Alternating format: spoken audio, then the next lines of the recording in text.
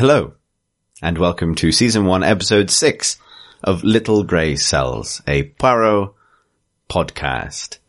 My name is Chris Thurston, and tonight I am joined by a very restless Philippa Waugh. Hello! And a very special guest, my biological sister, Rebecca Thurston. Hello. Was that a weird way of introducing you? Yes! It was very specific. It really anchored things in the biology. I have no other siblings. Me neither. That's how that any works. other, non-biological people you would refer to as your sister?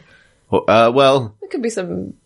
No. No, not really. The correct answer to that is no. We've established we're related. Yes? And that's who I am. Yeah, indeed. Welcome to the podcast. Hi. People will be excited to get to meet the sequel to Chris. Yes, that is what I am.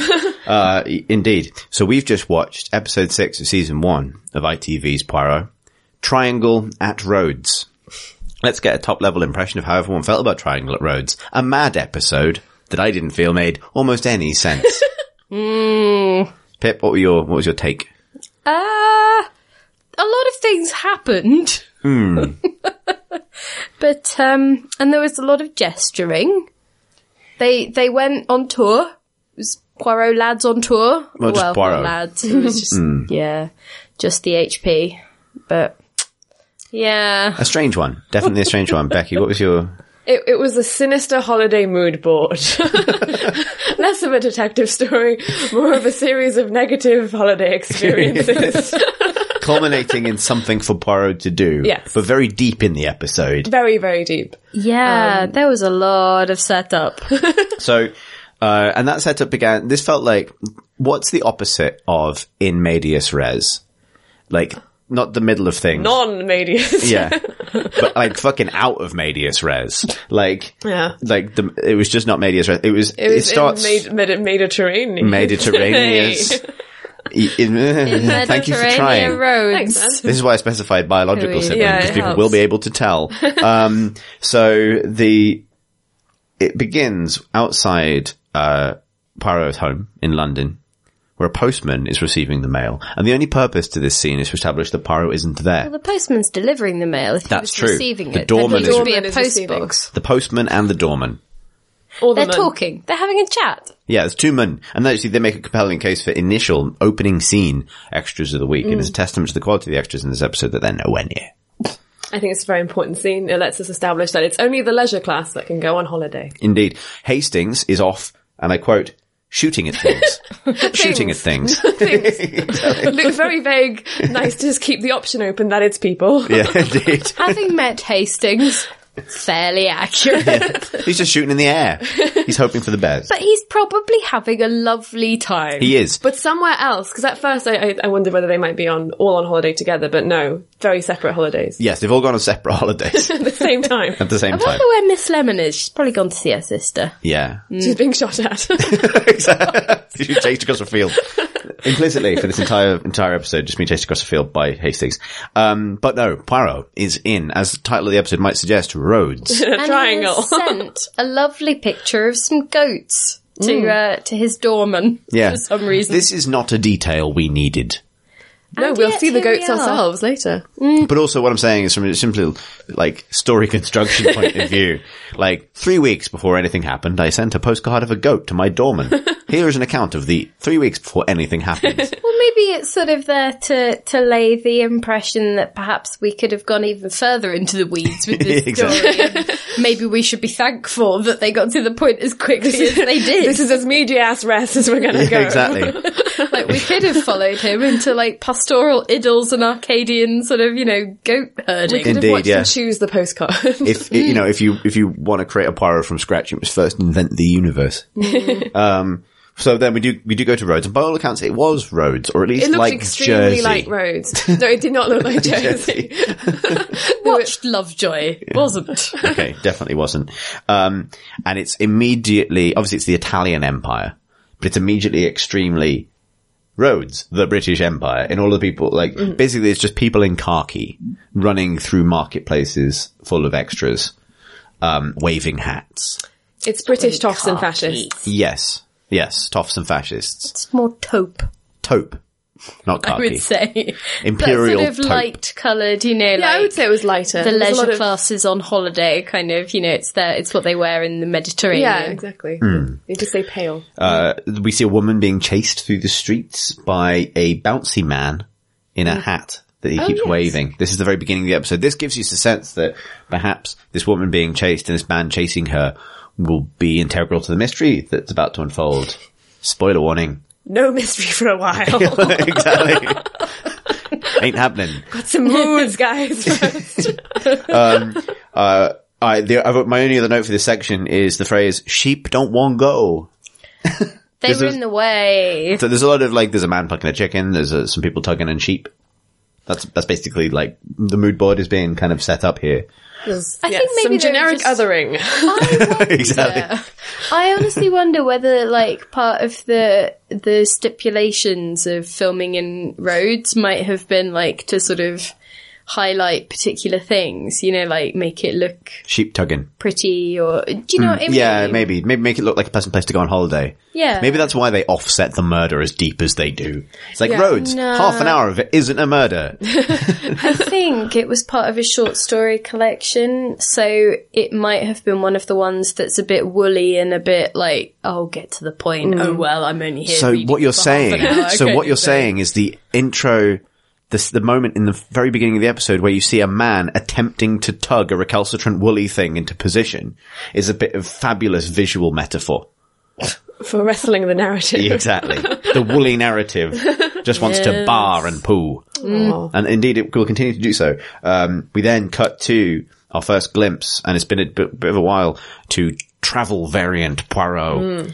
His hat is quite the thing. It is. It's ever so slightly too tall, so it looks more like the sort of hat a maiden aunt would wear to church, I don't think or to a fete. I like to think of this as kind of like the Player 2 variant colour scheme Yes. Poirot. Yeah. Like if you pick two of him in Street Fighter. They both use twiddle mustache. Exactly. It's super effective. We crossed our streams there a bit. Well, I crossed them.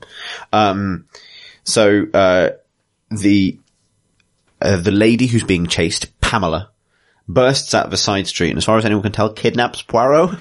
She has learned that if you spot a human man, you can simply take his arm and then take him on holiday for the rest of the episode. So, yeah. Well, she does the thing that I am fairly sure that I have done, which is spot someone that you kind of know and then grab their arm and force them into conversation so that you can avoid the person who is pursuing you and Yes. you really don't want to talk to. It becomes clear that she's not being chased by an aggressor, so much as she's being chased by a gemble. In this case, the galloping Major Bonds. But I felt a bit sorry for... Well, the whole thing was a bit weird because she's obviously escaping being pursued. And so she's clutching a pot, like a vase or something, or an urn, which turns out to have nothing to do with anything. I kind of wondered does. whether she was thieving something. Yeah, before me too. I remembered thought she was what the gonna turn out episode to was be, about. yeah. But and then it just turned out no, it was just a slightly awkward British encounter Yeah, between and two people. we will subsequently find things out about Major Barnes later in the episode that are semi-important. What isn't ever explained is why he is chasing Pamela. If you think about what his actual, when you find out who he is and everything else, there is an explanation for why some of the things he's doing are a front, right? Spoiler right up front, to cover for other things. This isn't. She remarks, at least he's not a bottom pincher, but apparently he just chases women from time to time. It's his vase. Exactly. Well, maybe he just liked her. I mean, obviously that's Yeah. not really an excuse to pursue someone through the streets who doesn't want to talk to you, but I don't think all of these things necessarily have to be linked to your profession. They hadn't invented jogging yet, Chris. You needed someone to chase. Exactly, like a Greyhound track. We got our first glimpse of recurring background characters in this episode that are really just there for flavour, but there are some pretty sassy fascists in this episode. Italian. Fascists. Yes. No, that doesn't work. That doesn't That's work. bad. By sassy, I mean specifically they're always shown on street corners, leaning on things, And flexing. which makes Italian fascism come across more like being in a gang from West Side Story. They do have the hip juts. They do, as if they're yeah. about They all to look do like the- swings. They're all ready to get downward finger jets is what I'm clicking. saying. Yeah. Like, I was about to click my fingers, but that's pretty bad for podcast. But like, or there's like a little element of Grease. You know what I mean? The other kind. Like, not this. Just realized. Yeah. As in like, they're about to start singing about Sandy, Yeah. right? I assume other that's kind. more just to, It is pretty sandy in Greece. I assume that's kill more me. just to lay the sort of groundwork, or, you know, to do some of the context of like when it's set, right? Yes, yeah, it's set in a time during instability in Europe and a rise to global fascism. and so we can establish that the British are ignoring it. Yes, exactly. It came out, I think the short story was published in 1937. So nothing bad is going to happen. Let's all go on holiday. Yeah, yes, there's a bit of a pall over the fates of certain characters in this as a consequence. Nonetheless, we do need to kind of like probably get a move on because we've been talking about this episode for like 10 minutes and nothing's happened in the episode and nothing will happen for about another half an hour. So, we do meet at this point basically, I thought it was, at one point, I thought it was about 3 different British holiday-making posh couples. And I've only written just too many toffs in big letters. It's actually only 2 couples. There are the Golds. Douglas and Marjorie. One of whom is helpfully ginger. Yes. Trying to remember their helps you names. pick them out. And the other is, Chandries. Chantry. Chantries. Chances. It's Chantry, I think. Is it Chancy? Sorry. Tony Your Pokemon and joke. Oh yeah. Valentine. Yeah, okay. Thank you. Valentine and Tony. Tony. Which is a mismatch of names. Yeah, exactly. And Tony. She is a big hat wearing, multiple married, A much socialite. married lady. She walks out of every car and door as if she's Rose at the beginning of Titanic. Yes. In an approprily sized And hand. she Yeah. has enormous cigarette holder. She's Cruella de Vil by the way of Lucille Bluth. The uniform agreement there. Her husband is, what you might call like, Budget John Ham. I was going to say, Fashion I was going icon. to say the Aldi Cary Grant. He's a big man. Not big. With small He's- shorts. Pam describes him as, ooh, a gorilla. Oh, okay. I think he's a big dude. He comes across as big relative to little Mr. Douglas Gold, yeah. Oh, does he? I thought he was a pretty big guy. There was some towering. He sort of looms. He's a commander, sort of. Yeah, but a commander in a really tight bathing suit haven't with got some there yet. adventurous cutouts. So, Douglas hates that Tony has taken the cars to the hotel that can't fit all of them, so they has God, to it wait. was still on that. Yeah, I know, we're getting there. He hates that. But his wife seems to love the place. Valentine looks like she hates everything. Tony specifically hates... Well, Valentine's just quite languid. She is. Basically they all hate everything about They this hate holiday. being on holiday. They hate this. They've only just got here. It's shit. Except Marjorie is like, I think it looks lovely. And he's like, well, if you will have a good time. He's just cranky. We do see them the next morning at the beach. So it should be noted, Poirot is here, but he's been kidnapped by Pamela. He was simply staying at the hotel, and now Yes. he's their friend. So there's He's definitely been commandeered, I think, is probably the more... yeah, another bit of foreshadowing. There's definitely an element of like Poirot things. Whenever they leave the country, every British person knows every other British person, right? Like as soon as you're on a train in a different country or on a boat, I wonder if like an that's expat. actually accurate Probably for that is. way. It's just Yeah. because, like, if you are one of the few people, or one of the handful of people in the country who can afford to do those things, then maybe you will all know each other because you're all bloody on holiday or in the same ballroom. yeah, I suppose maybe it's that thing where you make one friend on like a big holiday and that's your best friend now. Well, But it's also, very much like he's at camp, and he's made his one camp friend, and now they have Yes, to hang yeah. out. Like I would describe it from my Cambridge journalism years is he has his one press trip friend now. Well, also Pamela needs someone to make asides to, like little observations. Yes. So they are on the beach. Poirot is under his sun lounger dressed exactly as he would be anywhere else. Full bow tie. Yeah, exactly. She is sat next to him, just observing all of the other women. Valentine is up on a kind of raised, beach area with Tony, who is I want you to describe what he is wearing. Because you see his balls. Pip used to work in fashion journalism, so I feel you're probably best positioned to talk about exactly what's happening with those cutouts. Well, oh god, yeah. Ooh. He's basically wearing like a plain black version of a 3-year-old's dungarees. It's got some very adventurous bra strap action. Yeah, with like some cutouts on the side panels. And yes, it is rather snug. It's also not helped by the way this whole sequence is shot, because obviously, because Douglas and Margaret arrive. Marjorie just gets immediately in the sea and just swims out to sea. It's like basically out of this scene. Bye! And Douglas just stands completely still on the beach and visibly gets redder in every shot back at him. So you get a shot of Tony in his mankini, and then back to Douglas, and then back to Tony. And obviously, because they probably filmed this over quite a long day in the sun, Douglas, a ginger man, gets physically redder and redder and redder. Probably faster than you would if this was real time, but probably because of the production of the scene, he is physically like beetroot red by the end of it. I think I quite liked how Douglas is dressed more like a circus strongman. Yes. Yes, he is, yeah. And none of this serves a real purpose except to establish that he sort of seems to be into Valentine. Yeah.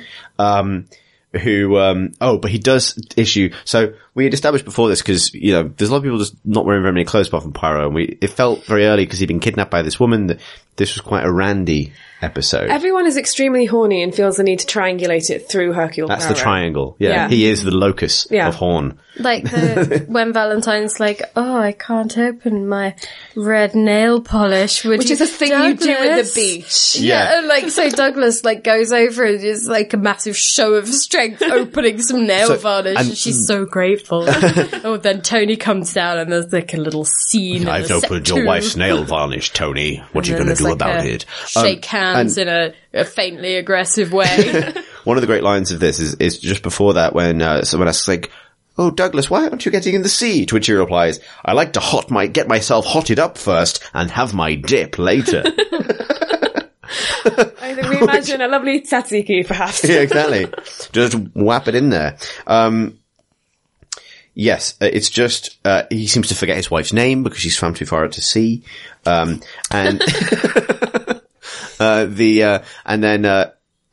Pam to Poirot kind of coyly observes all of this happening, the frisson between Douglas and Valentine, and just draws a perfect triangle in the sand. Like, that is as not Christ a might. triangle. And Christ didn't do that. That was Michelangelo's the apocryphal story of Really? the massive perfect circle. I'm not sure he ever, I wasn't seriously suggesting that Jesus drew a triangle in the sand to indicate who won't bone. Maybe he should have. The father. That's in the apocryphal. Yeah, exactly. We're getting to that. And that is basically the only triangle at Rhodes, so we got that out of the way early. None of this is relevant yet, really, but we'll get there. So then they're all going for walks, and all the couples are kind of splitting up in different directions. So, Poirot ends up going for a walk with, Marjorie. I keep forgetting her name. Is it because she's at sea? Yes. And there's a great bit where, Valentine and Douglas end up on a walk together, and she says something like, oh, did your wife not come? And he's like, oh no, I don't know where she is. She's like, I don't know where my husband is either. I suppose we'll just have to have fun together. And then she kind of like horns him out of the shot. Like, she literally physically pushes him out of the frame to the left, with her sheer force of like, woo, extramarital fun. That turns out to be nothing whatsoever. Trying to get to the next important bit. You'll be a while. It will be a while. Another very important thing to note, I think it was you pipped out, Pip. You pipped it out.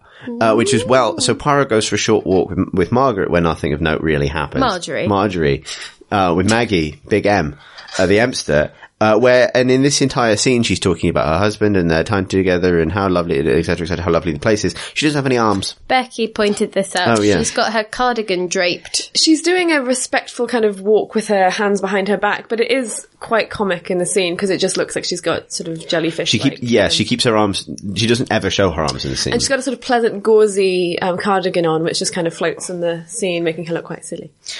Yes, and I think it was at this point, it's such a bizarre image when you notice it, that she's sort of standing there with these sort of floppy ghost arms, that this entire thing started to take on this kind of surreal quality for me, because Can any of us remember what happened in that scene apart from that she didn't seem to have bones in her arms? It's when she seems to try and, so Marjorie, sort of, comes across early as like somebody who is quite chaste and serious unlike Valentine. It's because she's called Marjorie and she wears a bathing cap. Yes, and instead has of, no like, arms. Vamping with her nails on. Yeah, the beach. and this is, spoilers, a bit of a bait and switch. And so she gets the point across to Poirot that she feels sorry for Valentine. She's been so unlucky with all of those husbands, and isn't that awful? And Must be terrible being so sexy. yes, it's awful. It's not her fault, really, but she is damned sexy.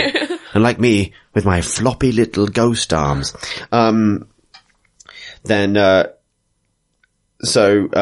There's just, what have I written?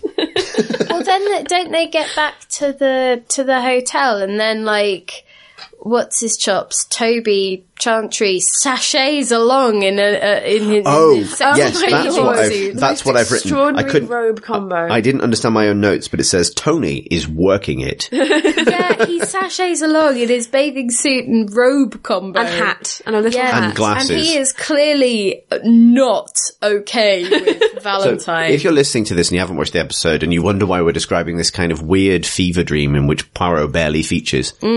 Congratulations. Yeah. That was the episode. They all seem to be falling out, but then somebody suggests an activity for the next day. They all climb a lot of stairs, and I really thought Poirot was going to complain, but he doesn't. They get to a little church at the top. Some plot business. Yeah, well, some little bit of clue for later. The mystery of this one is not hard. So what happens? In that bit. Yeah. They do some Catholicism, Christopher. There's a tiny... And it's helpful for later. Yeah. And then they look at the snake. Yes. Well, basically, the entire mystery you're about to experience is encapsulated in this one scene. Yeah. Douglas goes up to his little chapel, crosses himself. Poirot, also a Catholic, crosses himself. They see a viper. They all look at the viper and go, "Ooh, shit. A snake. That's a snake." Marjorie says something really stupid like, "Oh, you can see the patterns so closely." It's like, well, you're physically looking at a snake. Like, you can see everything about this snake very closely because you're physically looking. Very much a three-dimensional real snake. Yeah, that's just a real snake. No one is unkind enough to point this out to her. She, my next note is simply, I hate this. Tony. Because he hates this walk, he hates everywhere they're going. And then when they descend and go to lunch, he hates the very sad-looking lyre player that walks past. Who looks like kind of miserable John Cleese. Pink gin, though, aren't they? The first instance of pink gin. Wow, in this 2 minutes, you do get every key object. You get every clue. And the pink gin is particularly conspicuous because someone says, "Is this wine?" And it's actually pink gin. And you realise they're drinking wine glass-sized portions of gin. Yeah. No wonder they're all horny and strange for this entire episode. I was in Milan recently and I drank quite a lot of Aperol spritzes, which are also sort of a similar kind of sized portion of spirits. And it was a strange In fairness, I think they probably I'm mad at everyone. Yeah. I think they probably jammed a bunch of ice in there, to be fair. But Yes. yeah, they would have been plastered. Yeah. This makes a lot more sense if you think everyone is plastered. This was like British people in the 30s. And to be fair, we're not known for our restraint on Mediterranean holidays. Which is something Hercule Poirot gets some mileage out of, making wry asides about how British people are on holiday. Yeah, but why does he hang out with them? Because he's been abducted. Yeah. It's like, it's like his Before desire. that, it was just goats. Yeah. It's like his desire to be civil to Pam has actually short-circuited him in some quite profound way. He quite likes I think he does as well. Pam. It's like, if Hastings had been there, you know how he gets around redheads. Yes, that's true. So during this, He'd have fallen right for Douglas. during this escapade, Margarita, My Lord. Goodness. Renee Magritte. Margaritaville, turns to everyone at the table and basically out of nowhere says, "I don't believe in divorce. I hate it." To which Tony responds by giving her a full screen death stare as we enter a very strangely directed sequence of everybody getting a full shot of them saying one word. It's like if Before Midnight was directed by Yorgo Lanthimos. That's what I think. And this situation, which doesn't actually get that heated, there's a sort of, It's just awkward It's in just the way awkward. that British dinner parties Yes. get It's also worth awkward. noting no one eats dinner except for Poirot, who conspicuously orders spit on a bowel or something. Fowl on spit. It's lamb kidneys offal on on a stick. skewers. Yes. It's our favourite. Do I have your fastidious- assurance that this is the kidneys of the lamb on a stick? Yes. then I will have spit on the bowl. I have understood the joke. Yeah, exactly. But anyway, so Marjorie, whatever the fuck her name is, rescues this situation for herself by simply fleeing in a straight line from the table to the horizon. She just gets up and runs. That's her answer to everything, isn't it? It's just to head to the horizon. Yes, yeah. Another precursor for maybe there's more to this episode than we initially thought. We have to really tease it out though, because otherwise it's just nonsense. There's a little fracas at dinner. Poirot happily eats and drinks through it. And then he goes to find, Angela Merkel. Are you really Marjorie? struggling? I can't. What the fuck is her name? Do you want me to hold the sign? Which one is it? Marjorie! Okay. He goes to find Marjorie, and she's standing on a cliff. I thought she might kill herself or something, but no, that would be something happening in That this was the episode. point where I remembered how the episode goes. Yeah. And she's looking lonely, that's not a word, out to sea. And then Poirot is real weird. Like, leave, madame, before something terrible happens. She goes, oh, you're frightening me. And he goes, yes.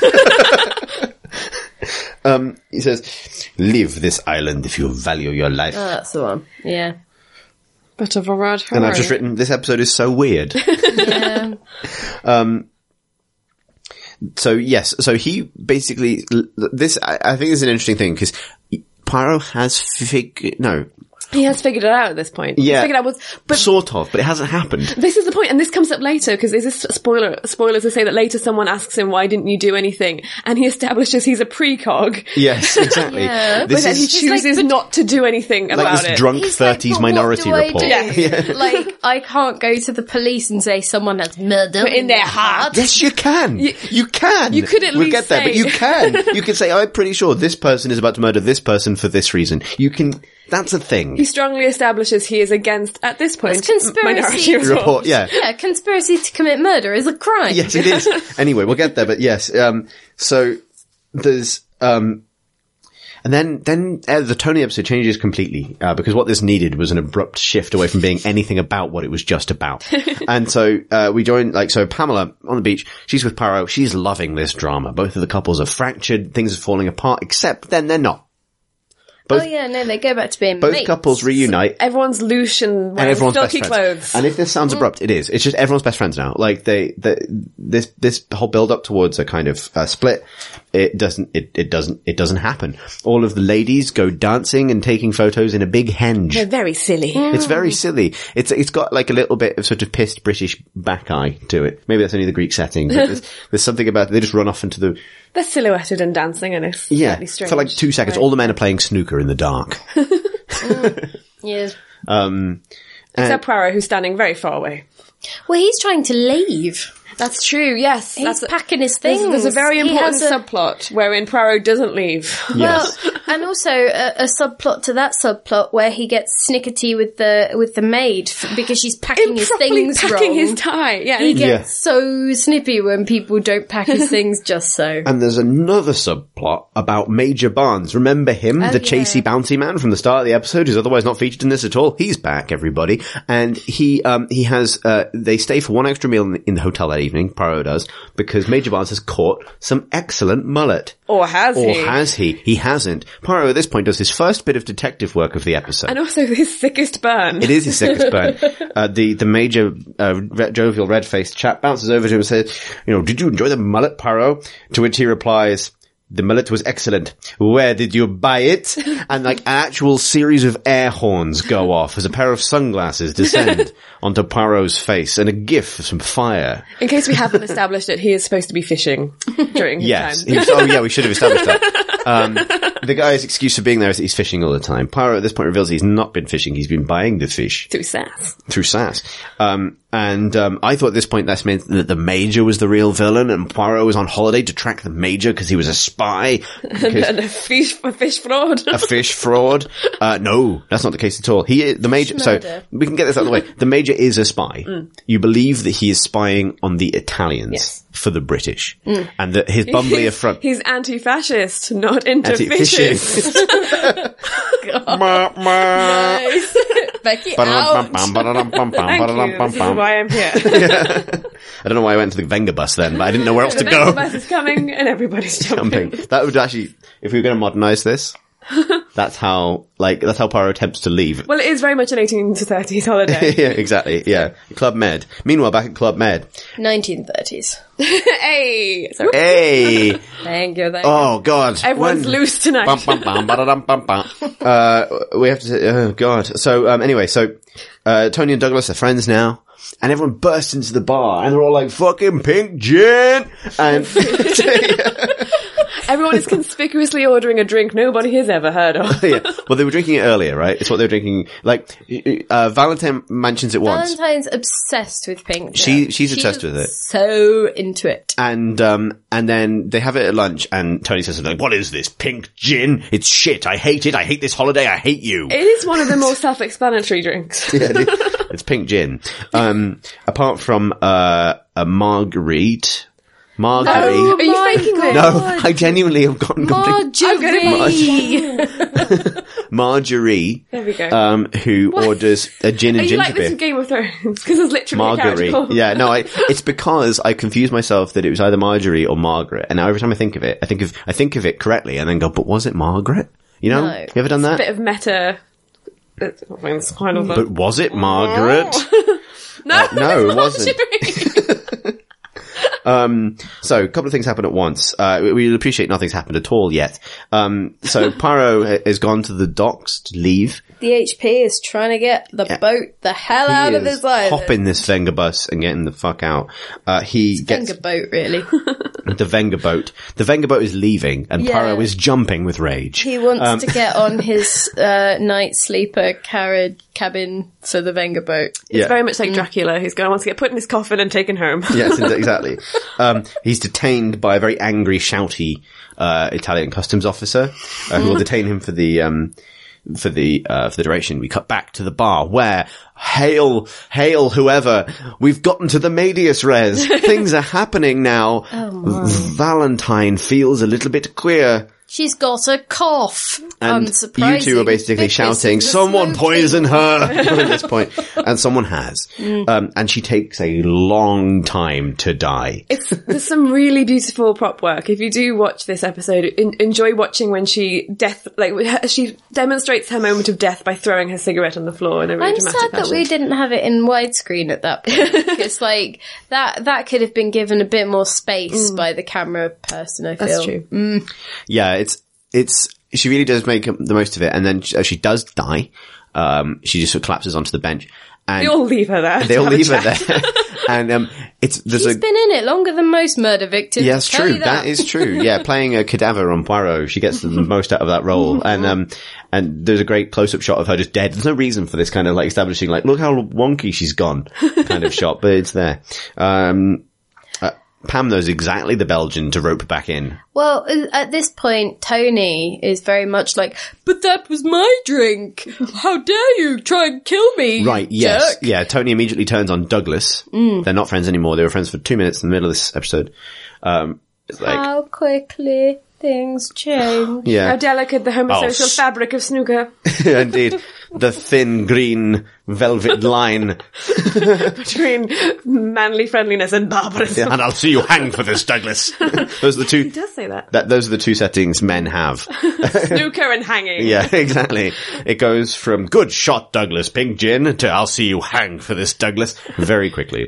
Two sides of the same coin. Indeed, yeah. Hanging and hanging. So Pamela. Pamela Doug and Big Tone. heads to the coast to, As fast as she can. to try and I don't know, capture Poirot before he gets on the boat, and Yeah. then she sees it pull out of Shit, the he's harbour left this episode right as something was happening. really slowly. Bye. But then you hear bellowed from a warehouse. But I am on holiday.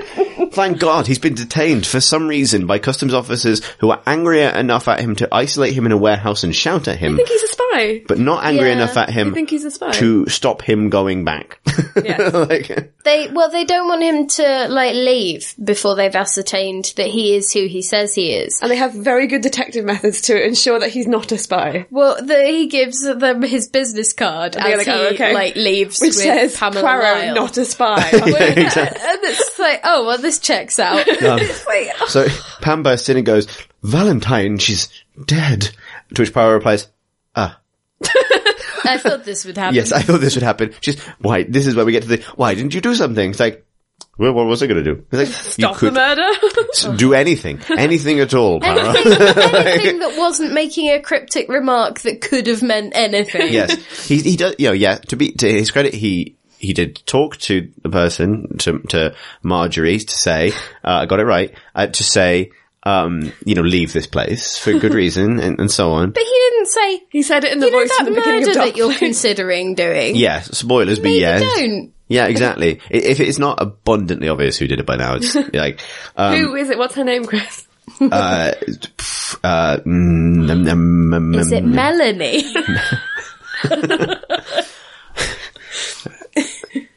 Megan. So there's a good extra moment here. I don't think we're going to get to the most extra. There's many extras. There are so many extras this week. But the customs officer does a really good shrug as he lets Poirot leave. Because Poirot gives him his business card and goes like, I am not a spy, I am a detective. And then the customs officer just like, he leaves and then customs officer just turns to all the other customs officers who aren't doing anything and just goes like, whoop. Which is like just gestures at the card as if like, oh, yes. there is like he doesn't have like Understandable. Doctor Who's like psychic paper or anything, but he does have this effect on like traditional law enforcement where there's a lot of bobbies in Poirot in the London scenes that he just does something and walks off again and they just go like, oop. Fair enough. Anyway. So he goes back to the hotel to like check in on the. He goes back to the hotel, but the next time we see him is in Douglas's prison cell. And Douglas is acting the shit out of this. Yeah, except he can't produce tears on command, so he just makes a few sobbing noises. And he's like, and then there's just like shaking. But he's not a Wookiee. The thing that gets me about this is a lot of the elements of a traditional Poirot finale are in this episode, but in a super weird order. So in this instance, we do get the confrontation with the innocent but suspicious upset man who's taken his bow tie off. This is a Poirot tradition, right? Like, it's the guy he's still in his evening dress, but he's kind of disheveled. In later seasons, they have budget for Fassbender. Yes, exactly. This is a role that will later be occupied by a Fassbender. But traditionally this guy is in the drawing room confrontation scene, right? He's nervous, he's shaking, he's got a glass of brandy in his hand and it's getting everywhere. And then it's revealed that, he didn't actually do it. He's just a shit or something. But in this case, Douglas is like, He's just a turd who's marrying his cousin. and exactly. That's usually, but in this case, Douglas is obviously terrified for his life and Poirot says like, do you love your wife? And she goes, yes, desperately. And and he's sort of, you get the impression he's an innocent man. And he says, Poirot says, hold on to your faith, you're Catholic. No, are you a You're Catholic? Catholic. Yes. Hold on to your faith. It will sustain you or whatever. Yeah. Will comfort. Which, again, so Poirot knows exactly what he means. Poirot is saying, the fact of your faith will be a key piece of evidence that helps me save you. He says He could it. say that. Yeah. He could say, the guy thinks he's going to hang to death.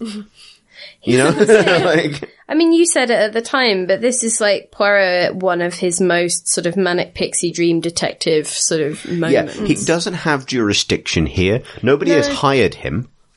No, I mean, the police still believe he's a spy, probably. Yeah. It's not like... No. And so he then goes to visit, the police. The inspector. The inspector who is, so I thought for a moment this might be a British actor really fucking going for it. My notes actually say that. It is actually an Italian actor. Well, it's an Italian- who is nonetheless really fucking going He's for really it. going for it. And I think actually for this moment and for a later scene, this guy is my extra of the week. Oh yeah. Because he manages... Is it because of the second appearance, or is it... the second appearance is the cherry on a cake that we are baking in this scene. A cake that it's the kind of the push and pull thrusty hand gestures, the assertion that when Englishmen get hot in the sun, they just do things. When the cold English passions are inflamed by the sun. Yeah. Or whatever it is. And Poirot is so sort of like eye-rolly about it all. He's just like, well, obviously his fingerprints were on the glass of poison if you made him take it out of his own pocket. And the inspector's like, well. And there's a lot of like detecto shaming. It's kind of like, if you're so sure, why are you so shit at this? I'm not shit at this, I'm Poirot. Bye. And then, and then he just leaves to flounce off and go elsewhere. I think the point of the scene is he's been denied further access to the case. That'll be important. Then he has to get someone else's help. Yeah. But it's mostly just a sort of fabulous Italian police officer. It's pizza box level caricature. Yes, it is. But like, it is very much that Poirot is like... It's still, it shores up my feeling that he doesn't have jurisdiction and he doesn't have any way of promising to Douglas and indeed, get him off. He won't actually resolve this situation. That guy will. But we won't get to that because that's fucking spectacular. So he goes back to the hotel. He has his tisane on the terrace. Yep. As if nothing has happened. As you would. Nothing interrupts the tisane schedule, my friend. No. There's a scene with Tony, but it's probably not important. He sits down with his friends and sidekicks in this adventure now, Pam and the Major. And he talks about how he knows that Douglas is innocent, but he can't get access to the thing. And then the Major, with a little twinkle in his eye, says, I happen to have a friend. I know, the forensics officer, and writes down a little note for Poirot, which presumably is like, this man is my spy friend. Let him in, please. Yours, Brian. Another spy. Yeah, exactly. It's not, it's just a sweet little scene. It ends with Poirot doing a little, Poirot kind of like, I thought you would help me. We're friends. He twinkles. He does twinkle. He has a little twinkle. He's quite dark. You get some dark Poirot in this, and you also get a little bit of twinkle Poirot. Well, you sort of just get like acerbic Poirot, don't you? Rather than dark Poirot. Yes. You haven't seen him really mad until you get to like later episodes. Apart from the unpacking the suitcase. Oh yeah, no, he gets really cranky about that. But like some of them, he gets really cross with people like leading him up the garden path or whatever. Like, he gets really, really cranky. The episode now does a pretty big leap and almost cuts ahead in the investigation. And now you might think, oh, this is a murder mystery show. Surely you wouldn't have the murder in the latter half of the episode and then speed through the fact-finding process to a conclusion. But, There's still a lot of things that they need to make time for in this episode. Yeah. And this would not expect. And this includes a visit. So presumably whoever the Major gives Poirot the details for sends Poirot to a, like, apothecary. / poison vendor. Full-ass poison vendor. Well, not that one yet. Like, it's the guy. So we meet a very close contender for Extra of the Week. A character I've called the Yorkshire Roadsman. Oh yeah, that's just odd, isn't it? So it's a guy... It's a bit like, what's his chops from Game of Thrones? It does. The guy, the necromancer guy. Maester, what's his... not Pycelle. He's not Maester, is he? He is. He is a bad Maester. Cersei's... Cersei's bad Maester. Yeah. Cersei's bad Maester. He looks a bit like Cersei's bad Maester, but he's in full local dress, but speaks with a Yorkshire accent. And this is... And unremarkable. Yes. It just happens. It's like that scene earlier where Margaret didn't have arms. Marjorie. She had arms. She wasn't called Margaret. That doesn't mean that she's not called Marjorie. I'm sorry. I'm sorry, alright? What do you want from me? No, it's just a weird scene. He says, like, he basically explains to Pam, who's now in the Hastings role fully, this is the kind of poison. It's from a viper. Remember that. Remember the snakes we looked at a lot? Yeah, exactly. Can't buy it here, even though I own some. You're going to have to find this particular poison shop for all your wife and husband murdering poison needs. Sockets. Exactly. Etc. That is just, it's such an odd Why? There's no reason not to go straight to the actual point. Like, Yes. there's nothing is gained by the intermediary poison shop. No, indeed. There's now a kind of extended directions asking sequence. Nope. Oh yes, there is. Right, shut me down. You're quite right, there is. What purpose does that serve? Anybody? Extras, lots of extras, lots of. It's another example of Tourism. Tourism. Yeah, shots. it's not badly shot. This. Well, actually, no. There are some very Come weird to Rhodes. shots. Everyone's very unhelpful. There are some weird shots, but it gives them a chance to wander around the streets and give the ITV audience a sense of the majesty of Rhodes. It's like, look, we've got on tour. We need to make the most of our shooting unit abroad. Yeah. Damn it. Eventually, the directions they need are provided by a girl from the start of the episode. Who I think was once given some kind of pastry or bread Yes. thing. She like helped Pamela Lyle escape from Major Barnes. And did she give? And Pam gave her some. Gave her like something wrapped in brown paper. Why did I assume like, it was for a her pastry? trouble. I thought it was Perhaps a pastry I'm as hungry. well. Perhaps we're both hungry. I think So it it was a was in delicious it was in a baklava. triangle shape, as if it was like maybe a croissant of some kind. Yes. It's all named different European. It was a Cornish pasty. But nonetheless, so her earlier help, this subplot comes to full resolution here as she overhears them asking for this particular apothecary, and she sort of emerges and goes, this way, this way, this way, but men aren't allowed in, so Pyra has to wait outside. And Pam, has an agonizing conversation with a blind woman. Her grandmother. I think we can. Well, I feel like we can probably just cut to the resolution of this because Pam makes a right meal of it. Yeah. Go on, what are you going to say? No, there's a reveal coming, but I think you can tell us what the... Well, I mean, what I'm saying is I think there's so it's an agonizing conversation, partly because by this point, if you don't think Marjorie did it, you're not paying attention to how anything has happened in this episode so far. And also, sort of Pamela speaks Greek. Well, but she speaks like smatterings of Greek, and the younger girl speaks Greek and smatterings of English. So it sort of goes between Pamela doing hand gestures, trying to explain the concept of yesterday, Tall, and dark hair. Yeah, like, and sort of doing that thing of saying the words and then doing a hand gesture that doesn't really encapsulate the thing and looking expectantly, and then sort of trying to do it in smatterings of, you know, actually, is it Greek? It might be Italian. I think it's Greek. I think it sounds like Greek to me. Yeah. It's all Greek to me.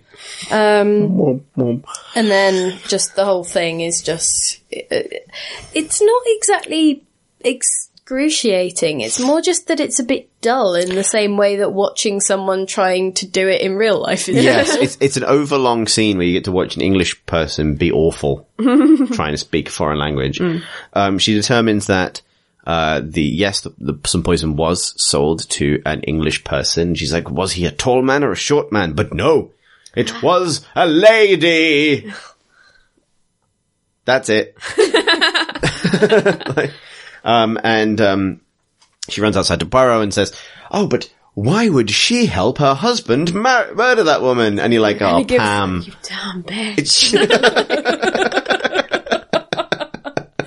No, it was, why would she help her husband unsuccessfully poison Tony Chantry? And Poirot's just like, for fuck's sake. Or why would she help someone successfully poison Valentine? Fuck's sake. We cut back to the hotel where I've written in square brackets to indicate this might be a subtitle, Italian shouting. There's a lot of like, people just shouting at each other at the hotel desk. There's actually a whole like mechanic of the way we haven't got time to get into it, but the way they distract the guy at the front desk in order to steal passports is simply someone screams, because he's so nervous after being a murder the previous day that the easiest way to get him to, like, literally that is the whole way they get access to it. Someone screams because a praying mantis is on their pillow, I believe. Oh, there we go. Yeah. And then he goes to help them out because people are so freaked out about the murder. Oh, it's another clue, isn't it? Because we know that Marjorie's not afraid of creepy things because she's well into getting up close to a snake. That's true. There's so many layers to this episode. So many layers to this obvious mystery. Yeah, exactly. It's not about the solution. And it's not really about the journey, because the journey doesn't make any sense. It's very much about the mood. Yes, indeed. Just honking on that mood board. That's not what you do on a mood board. Stop thinking about honking on Bobo for 1 minute. God damn it, Becky. So there is a The kind world's of slowest car chase. yes. So this is what I meant when I said that. Now, okay, yeah. Obviously, the culprits are escaping. They've got to get them. Their tiny, slow car gets stuck in traffic, and this provides time for Poirot to do It's what. not really traffic so much as they just took a route through a really populated area. They're trying to drive through a crowd of people. They're trying to drive through a marketplace. But there's really no sense of urgency to this yet. Like in the car, Poirot explains to Pamela exactly what's happened. So the traditional drawing room confrontation scene. I know you did it, and this is why. This is what I mean about those traditional elements being in here, but in a real weird order. Yeah. Including the murderer flipping out, which we'll get to, happen in the car. Like, they're just stuck in the car. And so he just explains it in the car. And explains he's going to explain the latter half of it in a different vehicle in a minute. Nice tease, Chris. It's so good. This is so good. Like, if this episode hadn't gone so completely off the rails at the end, I think it would have knocked it down a bit. But this is about to make up for it for me.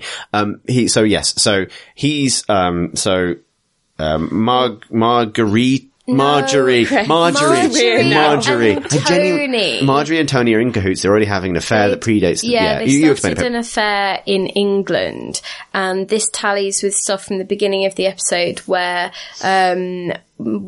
Marjorie tells Poirot that her husband had said that they should go, when actually he'd overheard them saying that, she'd forced him on this holiday. And the whole idea was essentially that they will do the murder because Douglas doesn't believe in divorce, so she can't, divorce him to marry Chantry. So that is the essential bones of the mystery, I guess, is just that, it's actually the other couple, the other people Triangle. in the couple that are having an affair. It's almost like a love square. So and that's Episode where Square on Holiday. Yeah, exactly. well, that's where Douglas's Catholicism comes in as a point in his favour, because he wasn't looking to divorce her. Therefore, that's kind of part of the.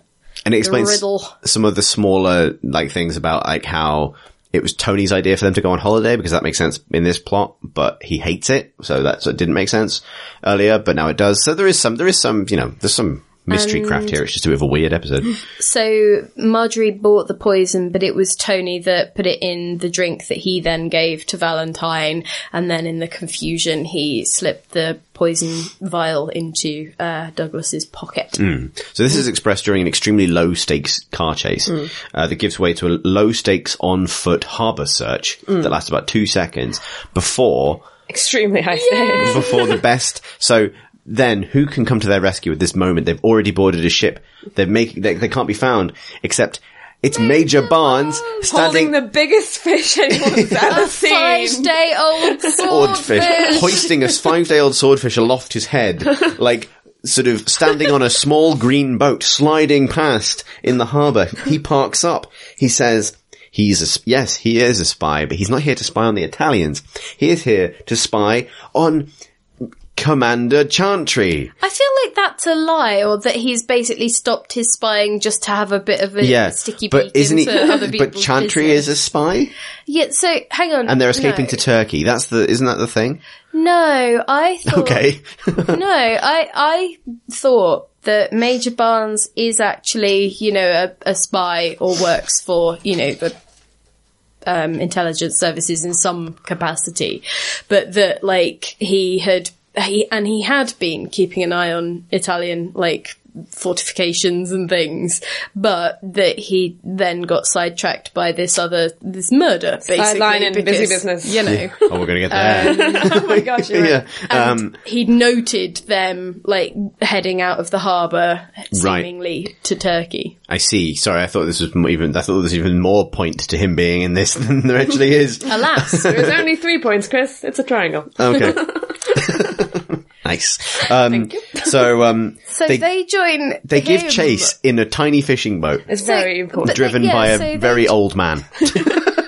also, like, and there's no sense of what they're going to do when they catch up to them. Like, it's like, well, I mean, I think Poirot says that Major Barnes can take Tony Chantry, perhaps.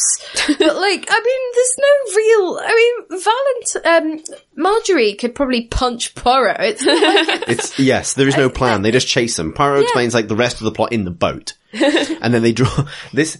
I want to just run through this sequence bit by bit because it's fucking amazing. So they draw closer in the boat. They see their boat on the horizon, the other boat, which has the escaping Chantry and Marjorie in it. Poirot pulls out a gigantic pair of binoculars. Like, not big in the chunky way, just extremely long. They're about 1.5 feet long. Yeah, they're like the legs of a Zimmer frame. They have an extender as well. Yeah. At which point you hear bellowed quietly enough to be very funny from the other boat. It's a bloody Belgian busybody! and this is as close to an action scene as we've gotten so far in the first season of Poirot. It is that, but because A is funnier. Yeah. The indefinite article is funnier. It's that bloody Belgian. It's a bloody Belgian busybody. Like, no, it's that, because A would be amazing if it was just like, as always happens. Yeah. But then the best line, it's that bloody Belgian busybody. Get the dynamite. It has previously been established that the Greeks are fishing with dynamite. Yeah. But that makes it not better. That much. It's barely anything. This entire fucking, like, cause and effect is amazing. Yeah. So then Tony's just standing on deck with a stick of dynamite, getting ready about to throw it at I think Poirot. we all could have predicted is how this episode was going to end. And now we're about to form the real triangle of Rhodes, because there is not two boats in pursuit, but a third boat, when suddenly, standing astride his own boat full of armed men, the Italian detective arrives, having also figured this out, and also found them. I have no idea. No, how he got there doesn't matter. He's here now. He's gesturing from his boat. One of his men shoots Tony, who drops the dynamite into the sea, which slightly explodes. Yeah. It explodes as much as ITV dynamite can. Which is not much. I don't want to cross the streams with the other franchise we're interested in this evening, but it is the closest to an exit warp sequence you're ever going to get in an episode of ITV. I am here, and you are rubbish, and I am amazing, and I've just written in this, excellent detective. Like, do you remember what he says? What does he say? He says, will you English people stop trying to kill each other or I'll arrest you all? He basically shows up and says, stop being silly! This is silly! Stop doing mysteries! So, well, he essentially shows up and goes, for God's sake! So, it's just, yes.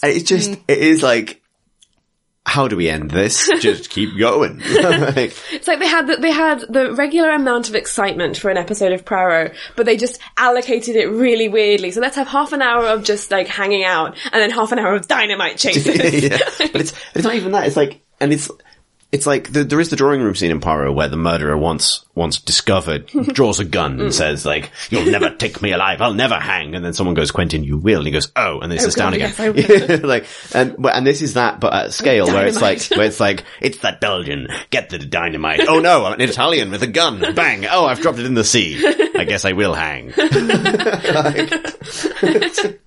I think, but then, like, and then it just, like, transitions Peters out. to the wrap-up, because it's, Douglas is continuing to take his now sad holiday. Yes, like, he's now having the worst holiday. To the bitter end. Yes, it even says that, doesn't it? He's like, he's going to stay for the entire holiday, Yeah. This woman he was flirting with is dead. His wife is going to hang. Her husband's going. Everyone he's made friends with in this holiday is going to die except Poirot. And Poirot's never spoken to him in this episode because they're never actually in the same room together. Spent all that money on that swimming costume. He might as well enjoy it. Yes, exactly. But Pamela has an amazing dress. That was she does. She's really dolled up for this finale. And at first she's going to miss HP. Yeah. Missing that P. Yeah. And he has usually he's a lot more unambiguously nice to people, but like I can't quite decide whether he likes her or They not. do a like, bit of kissy business. There's a long kiss on the cheek. They have Which like is a weird place to kiss long. they have like a really touching sort of quite tender goodbye. But like at other points during the episode, especially this bit when they're on the terrace kind of looking at sad Douglas, that, you know... Yeah, they are just stood on a sad terrace When in a very tux and close. ball gown, watching a sad man kick things into the sea. But then, you know, Like, it's it's kind rude. of like she's saying, oh, I wish you didn't have to go. And he's just like, yeah, well... Don't live here. You know, And she says, like, will we ever see each other again? He goes like, oh. but, so it's those You were my kinds of camp things friend. where he's a bit tonally all over the place. Yeah. Like I can't Yeah. work out what he's... Oh. It's in a strange place, like, because him treating his friends very distantly is not that unfamiliar, because he can be cold with Hastings. You know? There is definitely like a place within when you enter Poirot's circle where you're just like, oh, it's you again. Oh, Yeah. okay. But yeah, their relationship is strange. She's a strange character. The entire episode would work if she wasn't in it. Like, you know, like, Well, she's sort of there to be the Hastings foil, I think. And like, I'd be interested to go back and read the short story in case because I think, because I looked it up, just after we'd watched to see whether it made more sense. And apparently one of the reviews of the collection that it's in is that it doesn't hang together properly. It's like tonally all over the place, and Right, people's that follows. motivations don't really make sense. But yeah, but then also like because apparently we just need to put a bow on everyone except for, you know, what actually happens to the murderers. We also bid farewell to Major Barnes. Oh, yeah. So oh yeah, he's off to he's off Abyssinia. to Abyssinia. And in a few years, the war will probably claim him. Say goodbye to the funny fish man. Everything he does is in vain. To stop the spread of The thing is, fascism. like, he's kind of like, he takes such a laissez-faire approach to his spying, because Poirot's like, oh, are you off to Abyssinia next? And he's like, how did you know? Oh, well. And then Yeah, he like exactly. wanders off, and you're like, oh, well, And then some strange line like, well, it's almost time for the ostrich season, is it not? ostrich shooting season. You're like, sure. Hastings runs past. Yeah, exactly, the gun. Oh, God. So that's basically it, right? That's it. We've done it? Yeah, I mean, It wouldn't make sense if we felt like it had finished. Yeah. Because it didn't feel like We it had have- finished. yeah, so let's have some Yeah. closing thoughts on Triangle at Rhodes. well, I mean, that was a hot mess. Felt like I thought it was very evocative.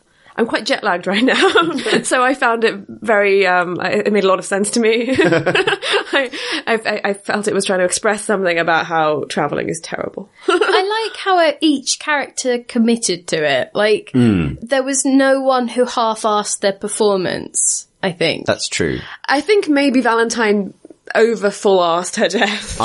Yes, I think also I would I'd argue. rather that than a mundane. Yeah, you don't want half-assed it. I wonder if the man who played the Yorkshire Rhodes person was told, hey, can you do a Greek accent for this scene? And It's he's like, like, oh, yeah. no. And so they had a very brief line where he's like, I came here a couple of years ago and just loved it so much I stayed. Anyway, let's explain my accent onto the scene. And, and so I wonder if he was either full arsing something that no one needed arsing or under arsing it. That's Right. That's maybe my only complaint. But no, the extra of the week for me has to go to that Italian inspector because A, he actually solves the problem that Poirot doesn't. And Would you B, say he's an extra, though? Has he not Can you be an tipped over extra into if full you character? exit warp on a I on a think if fishing you are boat? not named, you're an extra. But he his is not name named. is he not named? Okay. Yeah, I don't think he's named. If not him, then, okay, Slowly rotating old woman in the market who I really enjoyed. Yeah. Shout out to her. I don't know why she was rotating, but it added something to me. Good. Next I we think move, I'd go for the doorman. the doorman right at the start. Peaked early this episode for you. Very much a cold open. Well, so I think more that everybody else managed to like worm their way into being full-on characters.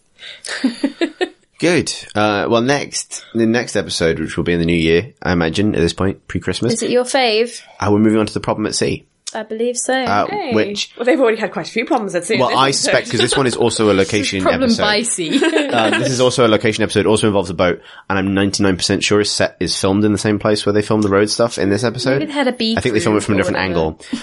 So I hadn't seen this episode before, but I have seen that one. It does include my favourite extra in Poirot ever. Actually, I might have over-egged at this point, but I do, I love I wonder him. if he'll bear up second watching. I wonder if he will. It really tickled me the first time. Don't know if it will this time.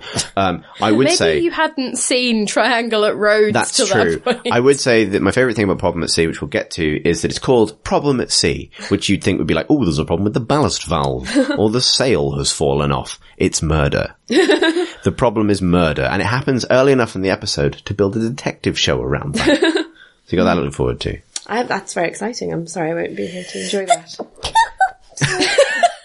The rare and adorable Pip sneeze. Hey, could you, like, lop that out?